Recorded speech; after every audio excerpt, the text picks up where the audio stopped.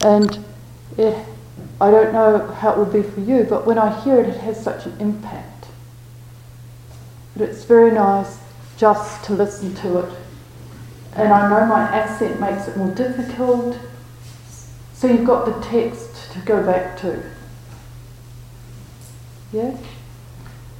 So when I'm reading, because of the mic, I might just keep my head more straightforward, just so you really hear it. Yes? And a couple of things about the text. What I'm using in reading it is Venerable Sadatissa's translation. And there are other translations presently available, but this is the one I think works best for practitioners. But rumour has it there are 2 new translations being done, but they're not yet available. So whether they're available this year, next year, the year after, I'm not sure. But Venerable Bhikkhu Bodhi, one of our great Dharma protectors, is evidently working on a translation, which is very exciting. So for now, there's Venerable Sadatissa's, and in my discussion of it, I'll use some of the other translations. I also have brought with me a copy of the Pali. So if any of you are comfortable reading Pali and would like to read it in the original, that's possible. Yeah, just let me know. So I put Venerable Sadatissa's photograph on the shrine. Yeah. Yeah, so we have a sense of who we're hearing the Buddha's voice through, because that's like a translation is another filter in a way. And why I wanted to work directly with a text is often if we're, someone's just speaking and talking about the Dharma, we're working through another filter. And it's very lovely, I find, to come as close as to the Buddha's voice as we possibly can. And then some translating, exploration is really helpful. And what's very exciting about this particular text, it's seen as one of the oldest. It comes from a time when the Buddha was first teaching. So the teaching is not codified. It hasn't come down into kind of formula in the same way. So it's accessible in a very different way. It has a beauty. Yes. And just so you know a little about Venerable Sadahatissa, so you have a sense of whose filter are we hearing it through. They will have other translations. I just wanted to read a little bit about him. Yeah. So, born in Sri Lanka in 1914, he became a monk at the age of 12. He did a tremendous amount of translation, and he was president of the Mahabodhi Society. So, he was widely read, widely travelled, and my understanding, that great movement in India of the untouchables, Ambedkar, that whole movement, Venerable Sadahatissa was our leading force in that. I think it was 1 million untouchables that took refuge in the Buddha in the last century. So Russell Webb comments on him. To meet the Venerable Dr. Sadahatissa is to enter into a calming atmosphere where a basic kindly spirit, devoid of material considerations, manifests itself. A serenity and warmth of feeling are ever displayed, which must surely characterise the inner detachment of someone far advanced on the path of enlightenment. Yeah. So you just have a sense of who this man is that we're working with, as we read this translation. So, some of you I know have been reading it, which is wonderful. Are familiar with the text. For others, it'll be new, which is also wonderful. And as you listen, we'll explore it in more depth over the coming days, but it has a kind of arc. So it begins with a prologue where you kind of get the scene set.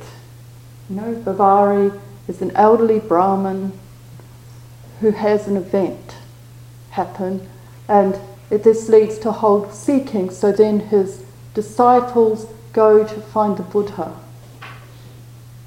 They ask a series of questions, the Buddha responds, and then one of the older ones of them, Pingiya, goes back to Bavari. And this is the prologue. So it's the sense that a community goes to see the Buddha.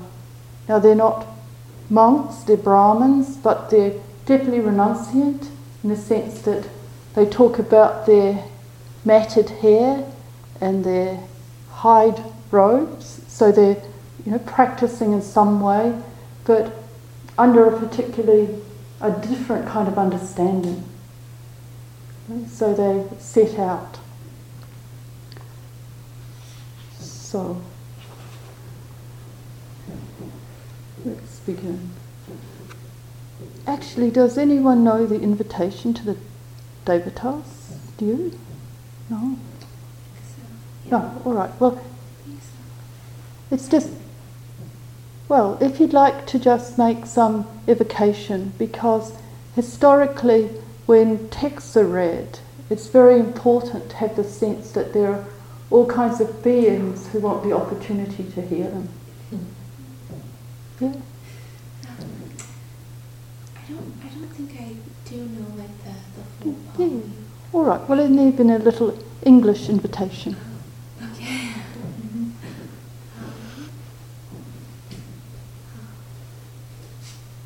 I don't really know where to start. All right. Well, maybe it's just simple. Okay. May all forces of good in this place, we welcome you to join in listening to the Buddha's teachings. Sadhu. Namo tassa bhagavato arahato samma sambuddhassa. Namo tassa bhagavato arahato samma sambuddhassa. Namo tassa bhagavato arahato samma sambuddhassa. Buddhang dhammang sanghang namasami. So, the Parayana Sutta, the way to the beyond. So, the prologue. One day a person walked out of the beautiful city of Savatthi in Kosala. It was Bavari the Brahmin, one versed in the Vedic mantras. He had set out on the southern road in search of detachment. He travelled till he came to the land of the Asakas, and there, where it met the Alakas land on the banks of the river Godavari, he stayed, living off fruit and whatever else he could gather. One day, begging in a rich village nearby, he was given such a quantity of gifts that he was able to hold a great offering ceremony. He had finished the rituals and got back to his hut when another Brahmin arrived at the door. He was thirsty, covered with dust and stains on his teeth and swellings on his feet. He came up to the hermit and begged to be given 500 pence worth of money. As soon as the hermit saw the visitor, he made him sit down. After he had asked after his health and happiness, he told the man he couldn't help. You see, Brahman, I have given away everything I've been given. Please forgive me, but I haven't got 500 pence. You have rejected the pleadings of a beggar, said the visitor. May your head split into 7 in 7 days' time, as a result of this refusal. And then, before he left, the rascal chanted spells and laid a formal curse on Bavary and the Brahmin, to the Brahmin's great distress. In the days that followed, the Brahmin's pain increased. The sadness and grief were like darts in his side. He couldn't eat. He just wasted away. He couldn't even settle his mind in meditation. But a friendly goddess spirit saw him in his suffering and fear, and so she came to his hut and talked to him. He was only an impostor, that man, she said, trying to make easy money. Besides, he was ignorant. He knows nothing about the head and nothing about head splitting. Goddess, said the Brahmin, if he doesn't know, then who does? If you understand head splitting, then please tell me all about it. I have to understand it. No, said the spirit, I can't help you. I don't know a thing about it. The only people who know about things like that are conquerors. Well then, goddess, said the Brahmin, you must tell me who in the world I can go to who will know. And this is how the goddess replied. In the line of the great king, or Kaka, a boy who has been born in the Sakyas. He's gone out of the capital Kaplavatu. He's gone into the world as a leader and a light. This man, Brahman, has total enlightenment. This man has total perfection. This man has the power of total knowledge, the eye of total vision. He has found the total ending. He has lost the basic grasping, and he is free. He is enlightenment. He is a Buddha. He is a Lord, a master of blessings for the world. He has the eye of vision, and he teaches the way things are. Go to him and ask your questions. He will explain it all. When Bavary heard the word Sambuddha, the name for total enlightenment, he was lifted to the heights of joy. As his sorrow quietened down, he felt immense delight taken over. The gladness and joy made him eager and deeply thrilled. Where, he asked the goddess, does this world guide live? Which village is he in? Which town? Which state? Let's go and honour this man, this ultimate being. The conqueror lives in Sawati in Klosa, said the goddess. This Sakyan is a wealth of wisdom and a world of knowledge. He's unharnessed and undefiled. He has the strength of a hero, of a bull. He is the one to ask about head splitting. So Bavary the Brahmin called his pupils together. All of them versed in the Vedic mantras too. Come here, Brahmin students, he said, and listen to this. I have something to tell you. Something has happened, something that rarely takes place in this world. A Sambuddha has arrived. Yes, a man has been born in the world who is now recognized as fully enlightened. Brahmins, you must go immediately to Sawati to see this perfect being. But Brahmins, sir, said the students, how can we go if we don't know what enlightenment looks like? Tell us, sir, how to recognize it. The ancient teachings, said the Brahmin, listed each one of the 32 marks of greatness on a super person. When a person is born with these marks on their body, then we can say that one of two things will happen to them, that they have two choices open to them and no more. They can choose the life of a layperson, the home life. Then they will conquer the world, not by force but by virtue. Or they can choose to leave their home, to live as a homeless wanderer, and then they will become a Sambuddha, a person of worth, a fully enlightened, incomparable one. Now, when you think you have found this person, you must ask questions in your mind about my age, my family, my body marks, my rituals and my pupils, and ask about head splitting too. If he is the Buddha with perfect penetrating vision, then he will answer aloud the questions you've asked in your minds.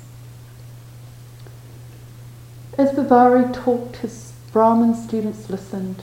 There were 16 of them, all of them famous teachers in their own right, namely Ajita, Tessametya, Punika, Metagu, Dotika, Upasiva, Nanda, Hemika, Todiya, Kappa, Jatukani, the scholar, Bhadravada, Udaya, Posala, Mogaraja, the learned, and the great teacher Pingiya, the wise. All of them were there. They were all well known as teachers and as men who found their enjoyment in life through the meditation practice. They were people, it was said, who had not lost the scent of their previous good deeds. When Bavari had finished his instructions to them, they carefully paid their respects and walked past him to his right. With their hide robes and their plaited braids of hair, they set off towards the south. They travelled through the land of the Alakas, coming first to Pratahana, then to Mahasati, Ajini, Gonadaka. On they went to Vidisa, Vanasa, to Kosambi, to Saketa, till they came to the greatest of all cities, Savatthi. From there they set out again, this time for the land of Magadha. They passed on their way through Sitiya, Kapilavatthu, in the town of Kushnara. They went on to Pava, to Bhoganagara, the city of wealth, and then to Vasali, where they came to the beautiful Pasanaka Chetya, the rock temple.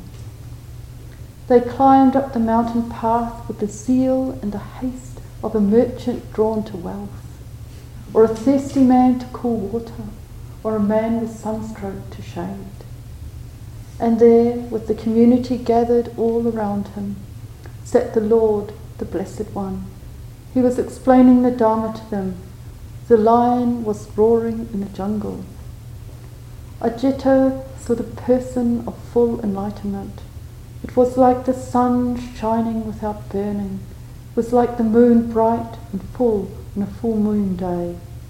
He sat, he could see all the signs of greatness clearly marked on his body.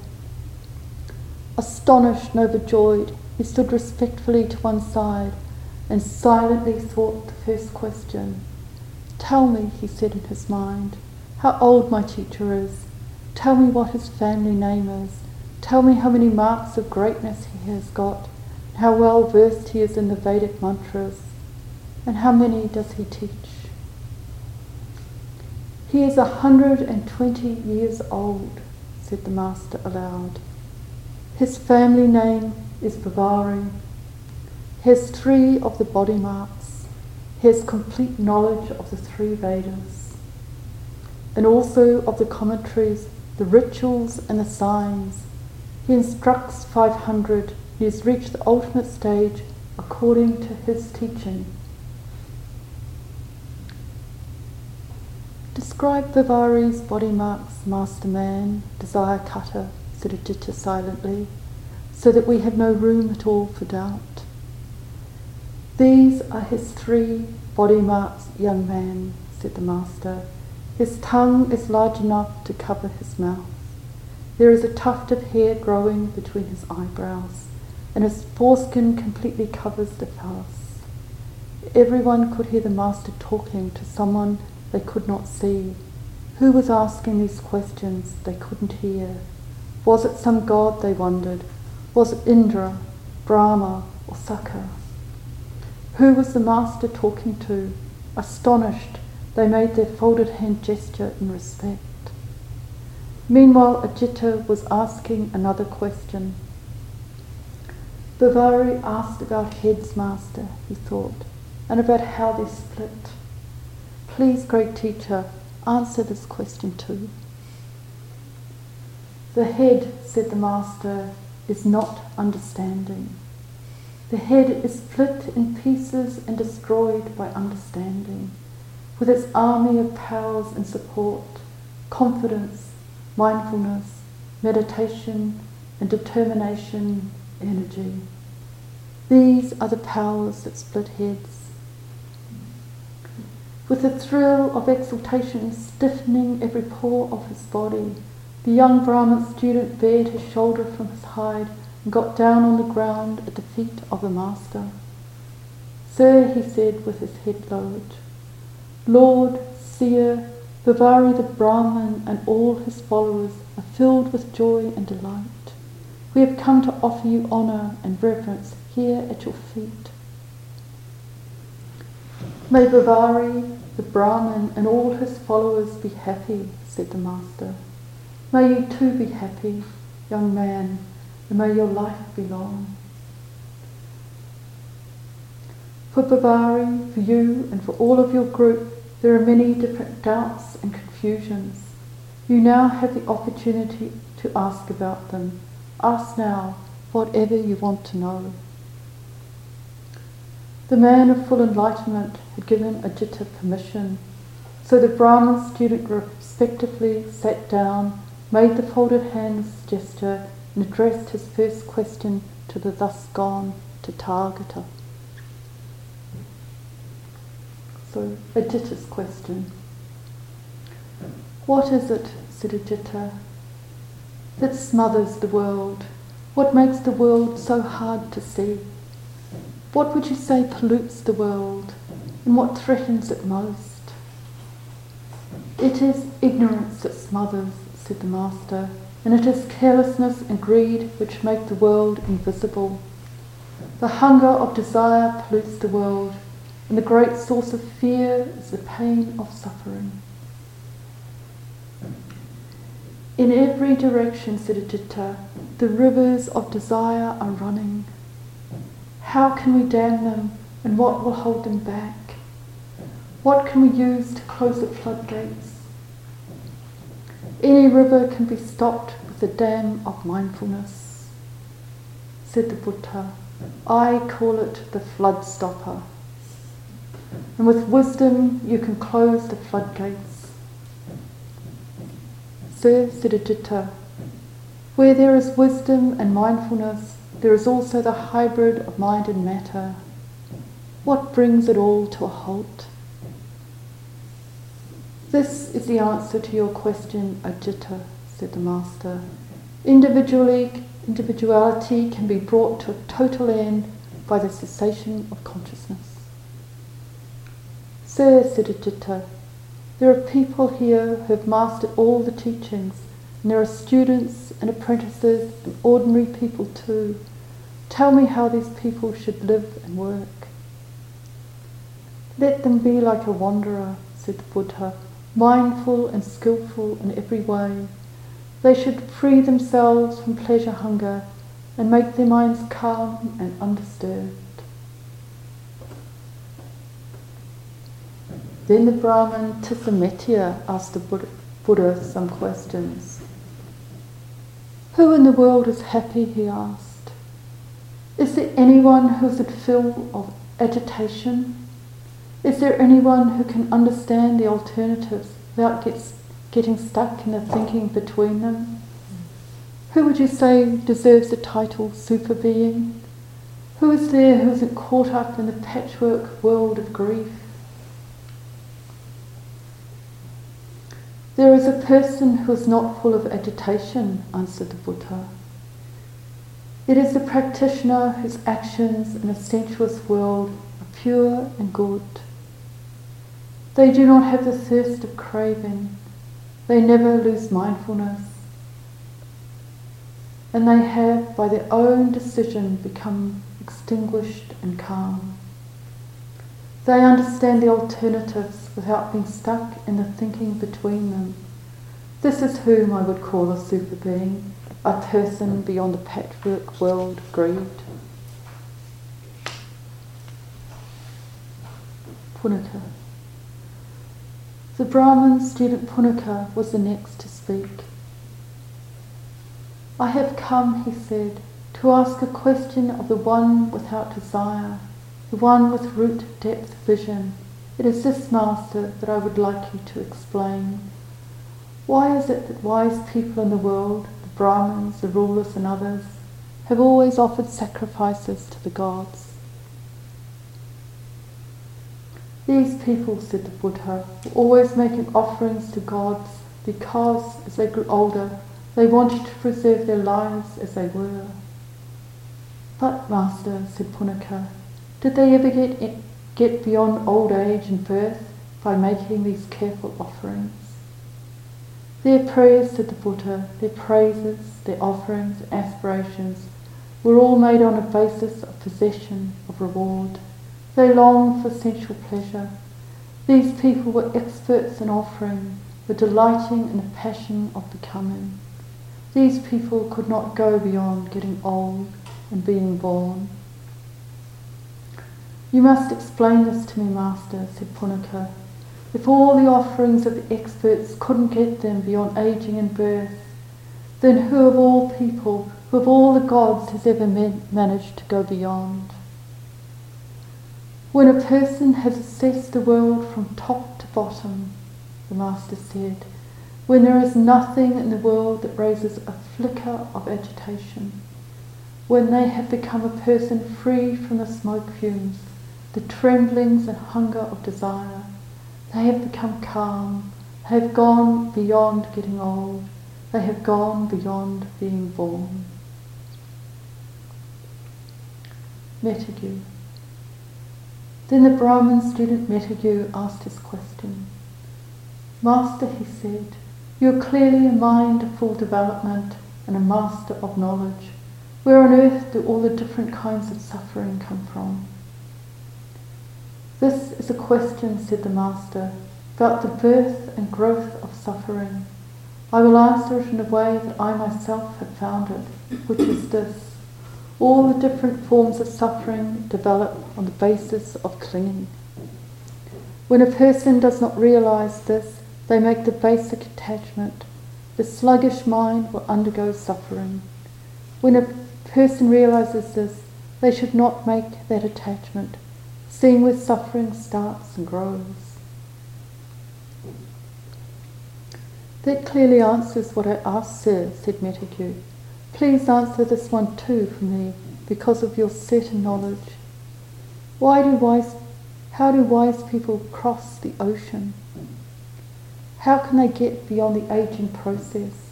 How can they go beyond birth or sadness or sorrow? The Master replied, I will explain to you the truth, not based on hearsay. First, realize that this way is one which can be known here and now, as a result of which a mindfully living person releases their hold on the world.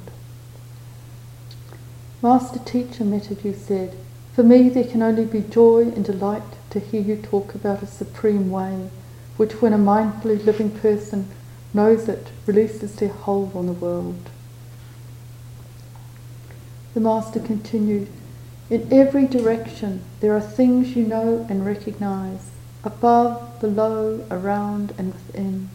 Leave them. Do not look to them for rest or relief.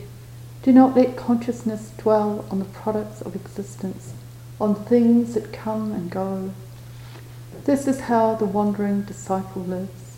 They go from place to place mindful and resolute. They do without cherished objects and come to understand the world. So they leave aging and birth behind. They leave sadness and sorrow behind. They let go of suffering here itself. These great words of wisdom are full of joy for me, said Metagu. Gautama's description of non-attachment is perfect. This Master clearly has let go of suffering. He has found and understood just as it is the way things work. The people whom you, the Wisdom Master, regularly teach will certainly lose suffering. As for me, I have come here to honour you, to bow down before you, a hero. I ask you, Master, to give me frequent teachings. The Master answered, when you are aware that a person is a Brahmin, a master of knowledge, a person with nothing, a creature with no ties to being or to pleasure, then, Metagu, You have found an ocean crosser, a traveller beyond the deserts and the doubts, a voyager who's reached the other shore. This is a knower, a master of knowledge, an adept who has dissipated the pool of constant becoming, a person who has lost the clinging, the trembling and the hunger of desire. This, I would say, is the person who has gone beyond getting old, have gone beyond being born. The Brahmin student Dotika was next to speak. Master, he said, I so much want to hear you speak. Please, Master Teacher, explain to me, can a student of your teaching find the calm of Nibbana for themselves? Any student of my teaching, said the Buddha, who is eager, intelligent and aware, here and now can find a calm of sensation for themselves. I can see now, said Dotika, that there is in this world a person who is nothing, a Brahmin, a wanderer. I bow down and honour you, sir, the eye that sees everything. Please, free me from my confusion. It is not my practice to free anyone from confusion, said the Buddha. When you have understood the most valuable teachings, then you yourself will cross the ocean. Have pity on me, Brahman, sir, said Dotika. Please teach me the way of detachment, so that I can know it as it is, so that I can live in this life in a peace and independence that is as free as a bird in space. I will explain that peace which is not based on hearsay and is attainable here and now. It is a peace which, when a mindful person understands it, releases their hold on the world. Master Teacher, said Dotika, can only bring me joy to hear about an ultimate peace which, when a mindful person understands it, releases their hold on the world. In every direction, said the Buddha, above, below, around and within, there are things you know and recognize. When you realize that these are the things which tie you to the world, then you can lose the thirst of craving, the desire for constant becoming. The Brahmin student Upasiva asked a question. Man of Sakya, he said, it is not possible for me to cross the massive ocean alone and without help. You are the eye that sees everything. Please tell me what I can use to help me cross the ocean.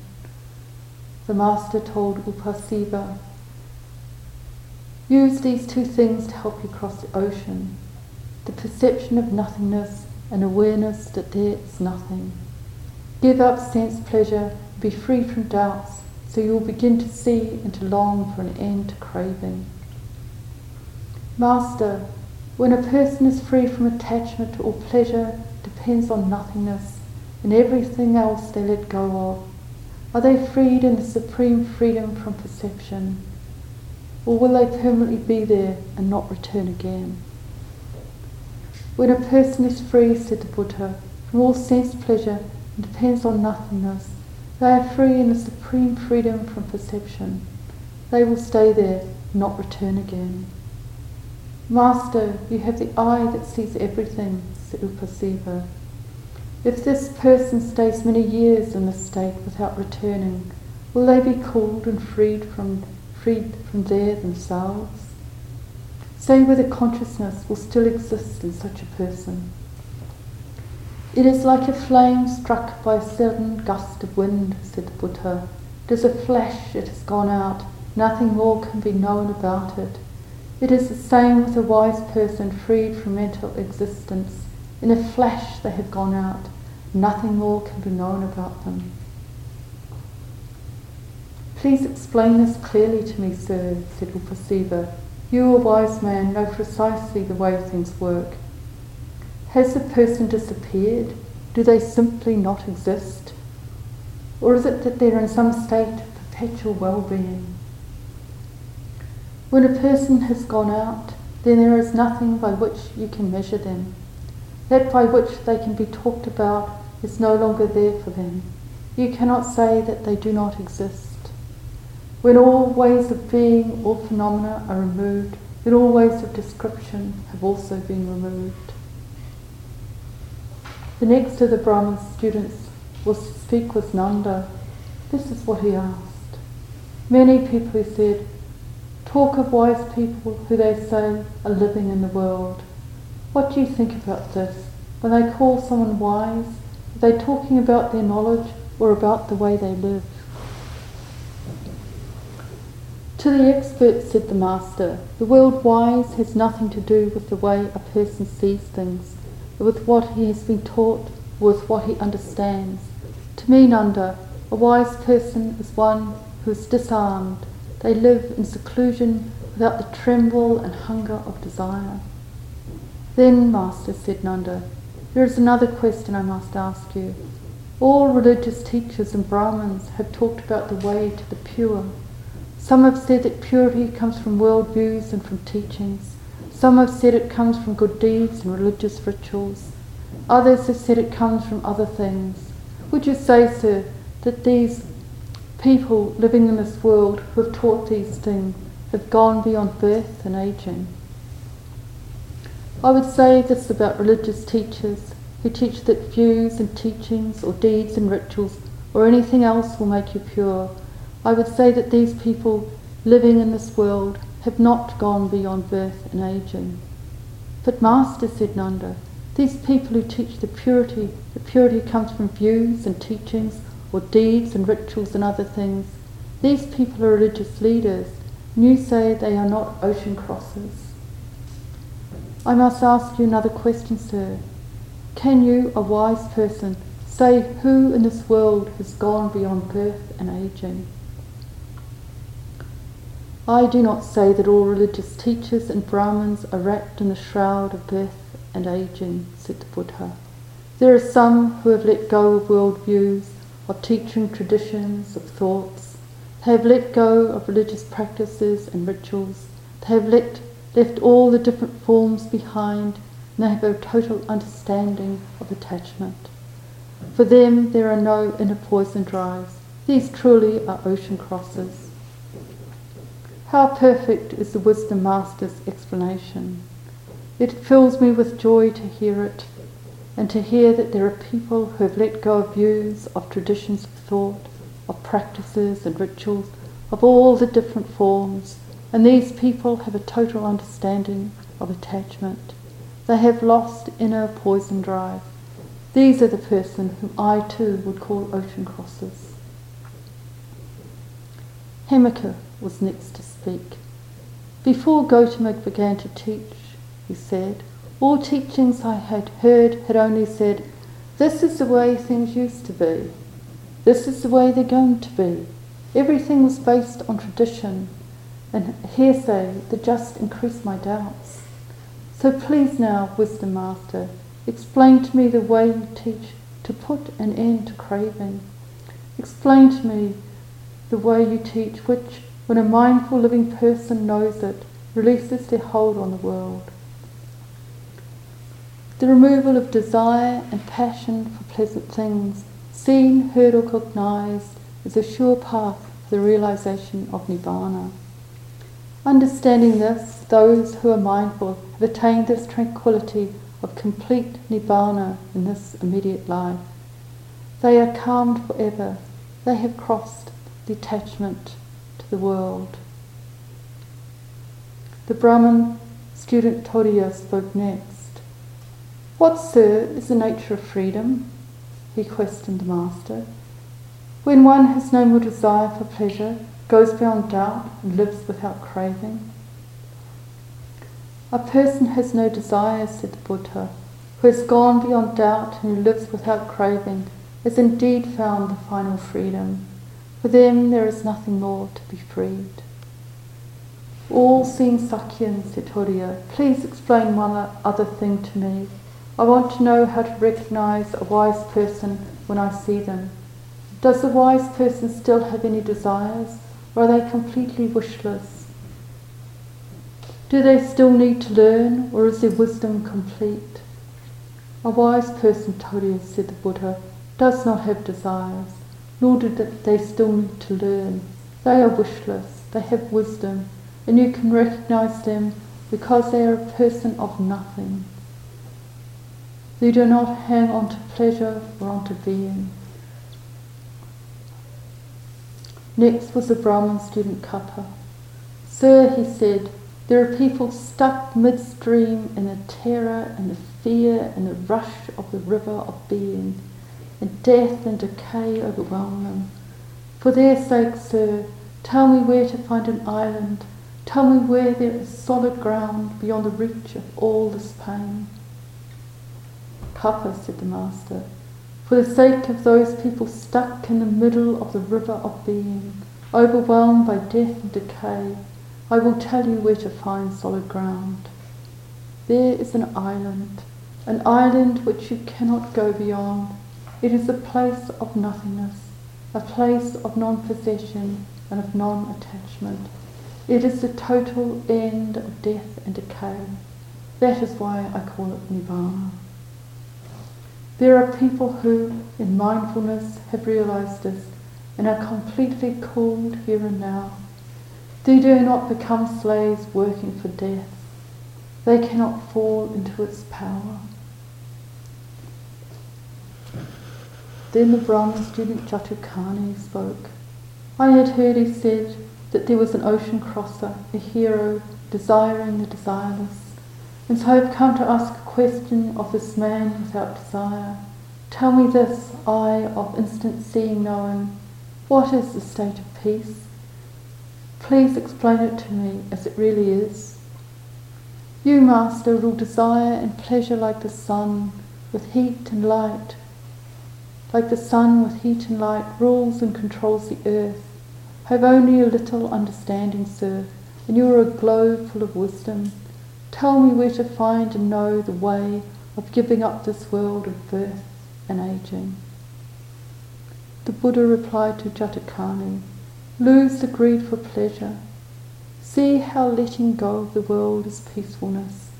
There is nothing you need to hold on to, and there is nothing you need to push away. Dry up the remains of your past and have nothing for your future.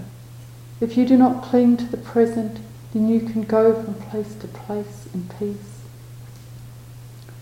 There is a greed that fixes on the individual body-mind. When that greed is completely gone, then Brahman, there will be no more inner poison drives, without which you are immune from death. The Brahmin student Bhadravada spoke next. I have come, he said, to ask a question. Thirst breaker, wishless, free and wise, beyond time and home, life and pleasure, please, ocean crosser, for all the different people here who have come from different places to listen to your words, tell me about the way you have found and known. The Master replied, there is in taking things a thirst, a clinging, a grasping. You must lose it. You must lose it altogether, above, below, around and within. It makes no difference what it is you are grasping at. When a person grasps, death stands beside them. Therefore, a practitioner realizing this should not grasp at anything, being mindful. They should see that beings that are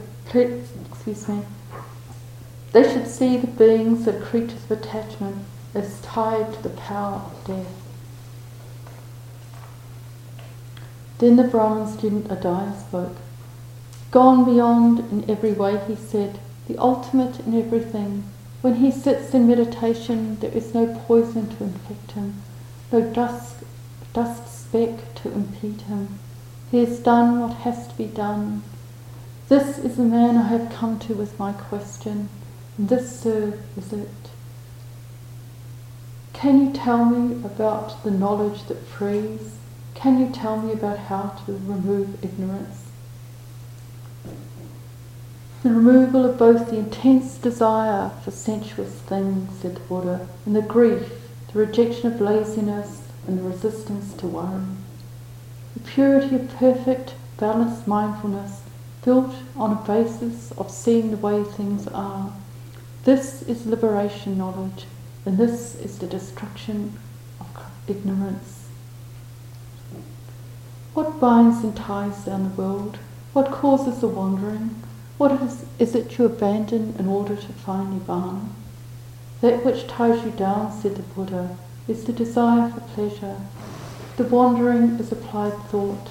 The way to Nirvana is to abandon the thirst of desire. I have come with these questions, Master, and I hope you will answer one more, said Udaya. How does the mindful wanderer bring their mind flow to an end?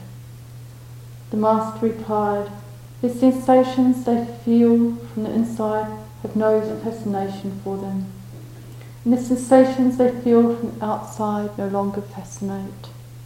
The wanderer is mindful and brings their mind flow to an end. Then the student Posala got up to speak.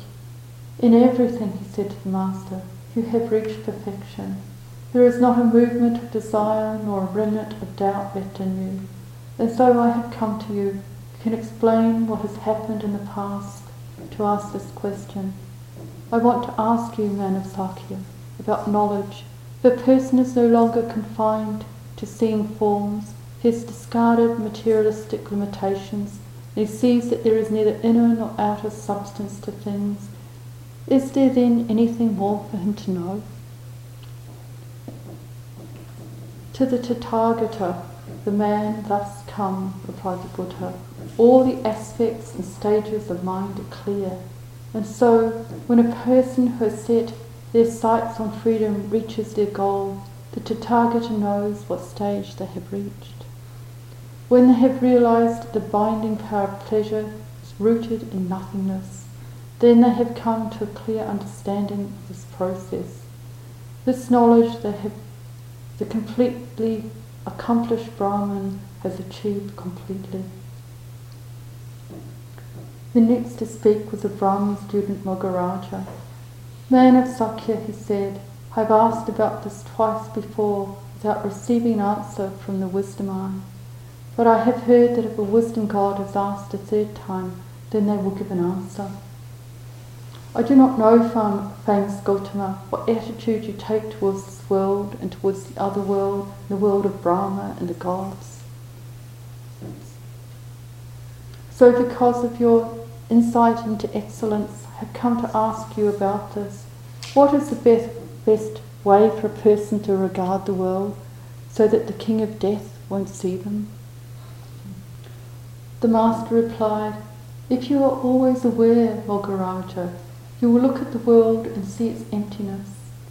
If you give up looking at yourself as a soul, as a fixed and special identity, then you will have given yourself a way to go beyond death. Look at the world like this, and the king of death will not find you.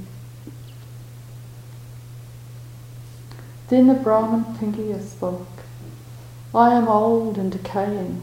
My body is weak and my skin is pale. I can hardly see and I can only hear with difficulty. Don't let me die while I am still in confusion about the teachings of the way things are. Teach me so that I will know how to leave birth and aging behind.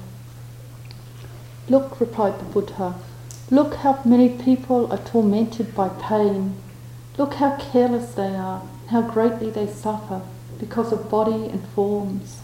If you do not want to go on and on becoming Pingya, you must let go of the body and of forms. In all 10 directions, said Pingya, above, below, and all, in every quarter of the compass, there is not a thing that you have not heard, seen, known, or understood. Teach me the way things are, so that I shall know how to leave birth and aging behind me. Can you see, said the Buddha, how people are oppressed by desire? Can you see how they are racked and worn by aging? If you do not want to go on becoming Pingya, you must let go of craving.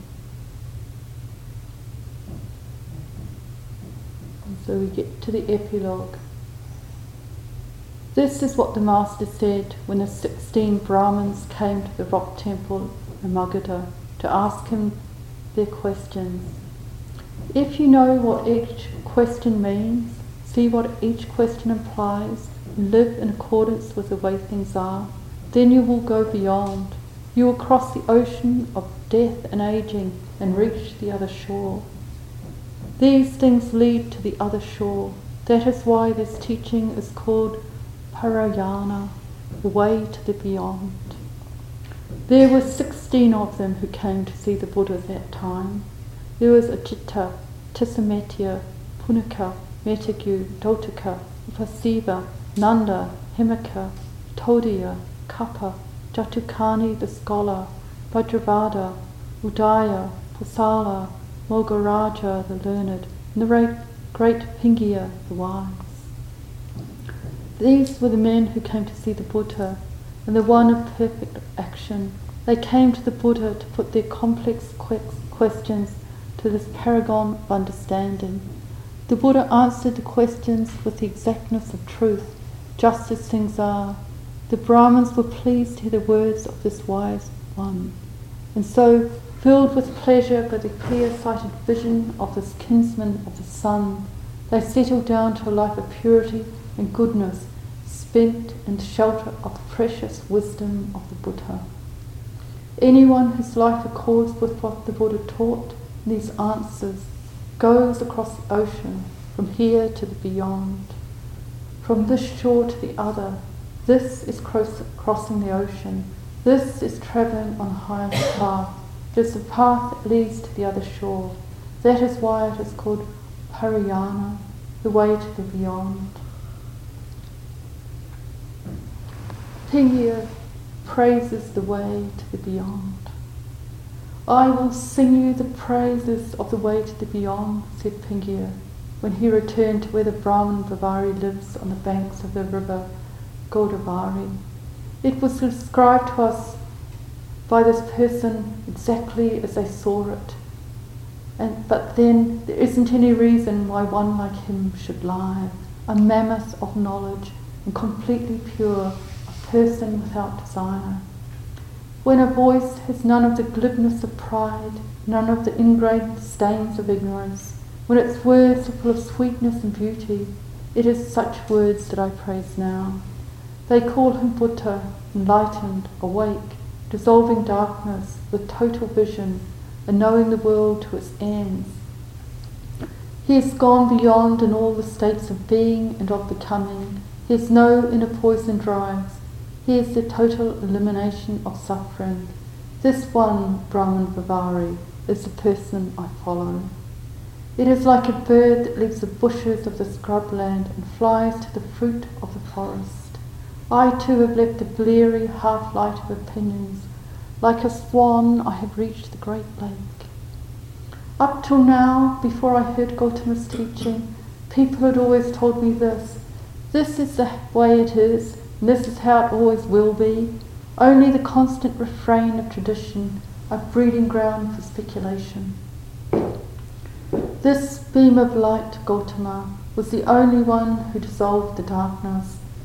This Gautama is a universe of wisdom and a world of understanding, a teacher whose dharma is the way things are, instant, immediate, and visible all around, eroding desire without harmful side effects, with nothing else quite like it anywhere in the world. But Pingiya, said Bavari, why then don't you spend all your time, your every moment, with Gautama, this universe of wisdom, this world of understanding? This teacher whose dharma is the way things are, instant, immediate, visible all around, eroding desire without harmful side effects, and with nothing else quite like it anywhere in the world. Brahman, sir, said Pingiya, there is no moment for me, however small, that is spent away from Gautama, from this universe of wisdom, this world of understanding. This teacher whose teaching is the way things are, instant, immediate, and visible all around, eroding desire without harmful side effects, with nothing else quite like it anywhere in the world. You see, sir, said Pingiya, with constant and careful vigilance, it is possible for me to see him with my mind as clearly, with my own eyes, as night as if it was day. And since I spend my nights revering him, there is not in my mind a single moment spent away from him. I cannot now move away from the teaching of Gautama. The power of confidence and joy, of intellect and awareness hold me there. Whichever way this universe of wisdom goes, draws me with it. Physically, I cannot move like that. My body is decaying. I am old and weak. But the driving power of purposeful thought propels me with it without break. There was a time when, writhing in the mud of the swamps, I could only drift from one stone to the next.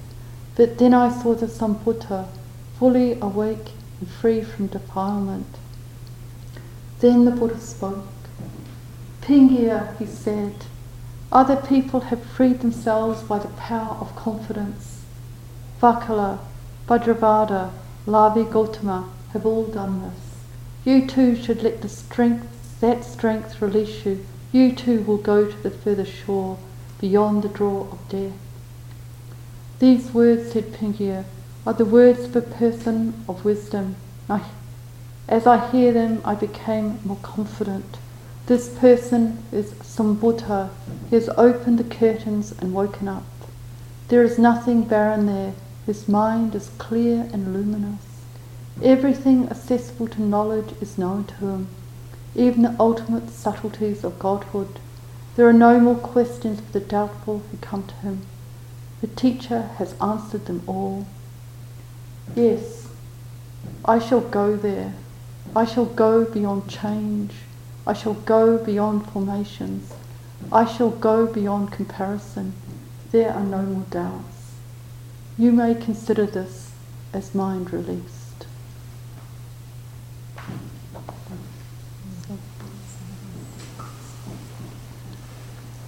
Yeah. So I don't know how it lands, because it has some very strong passages in it. Yeah.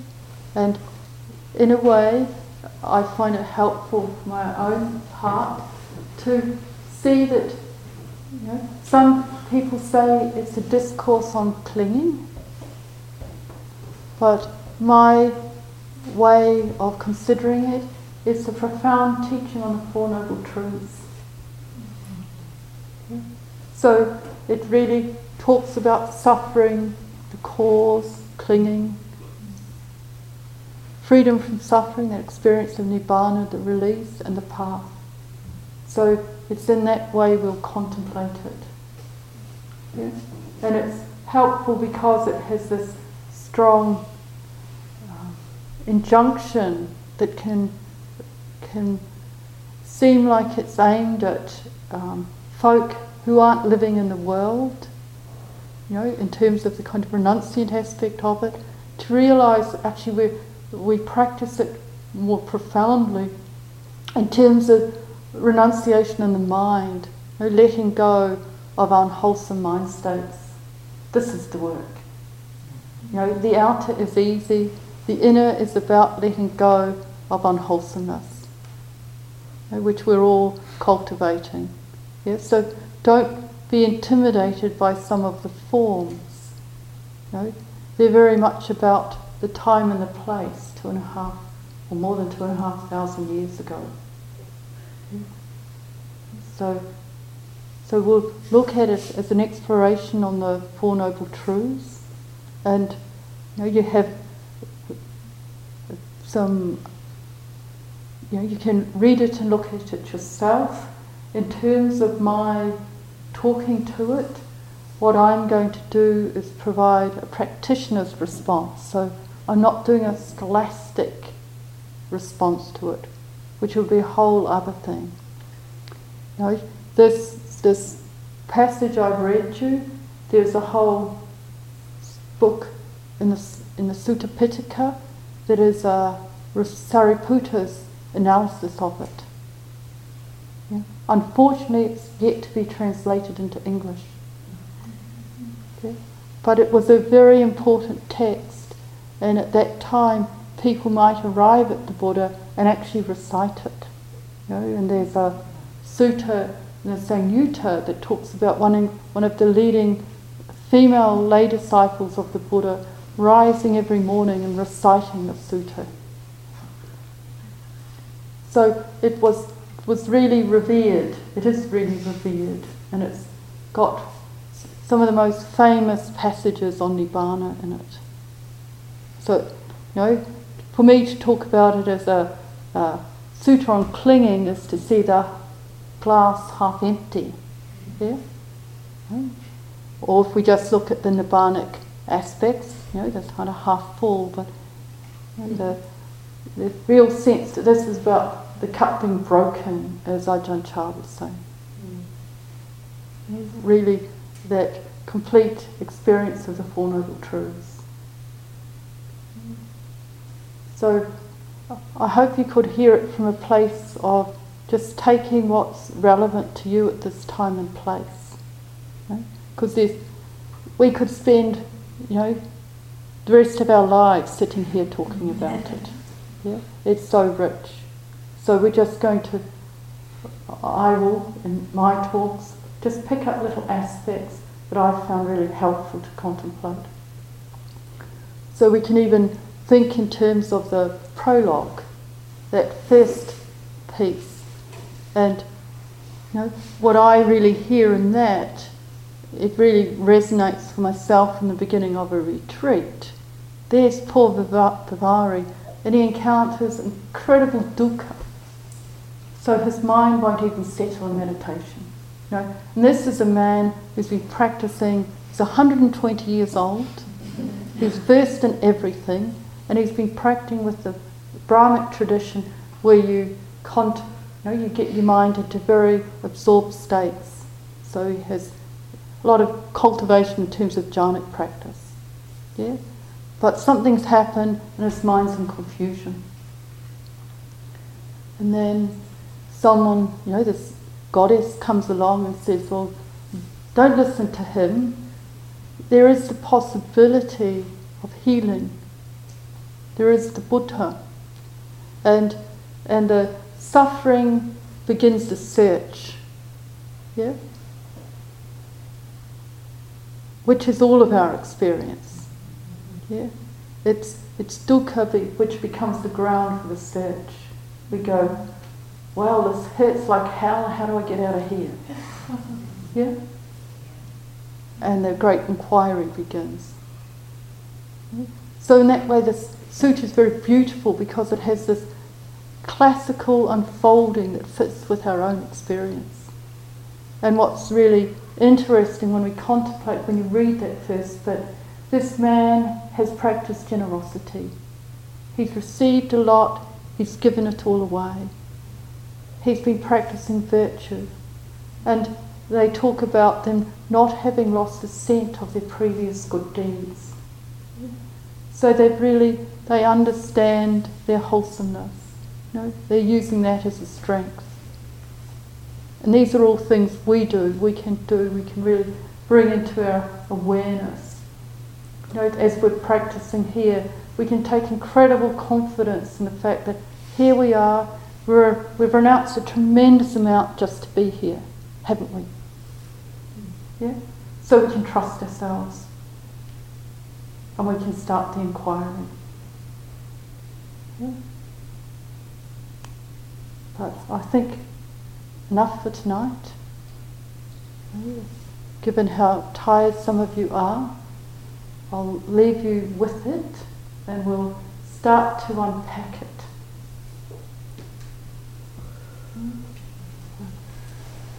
Yeah. Okay.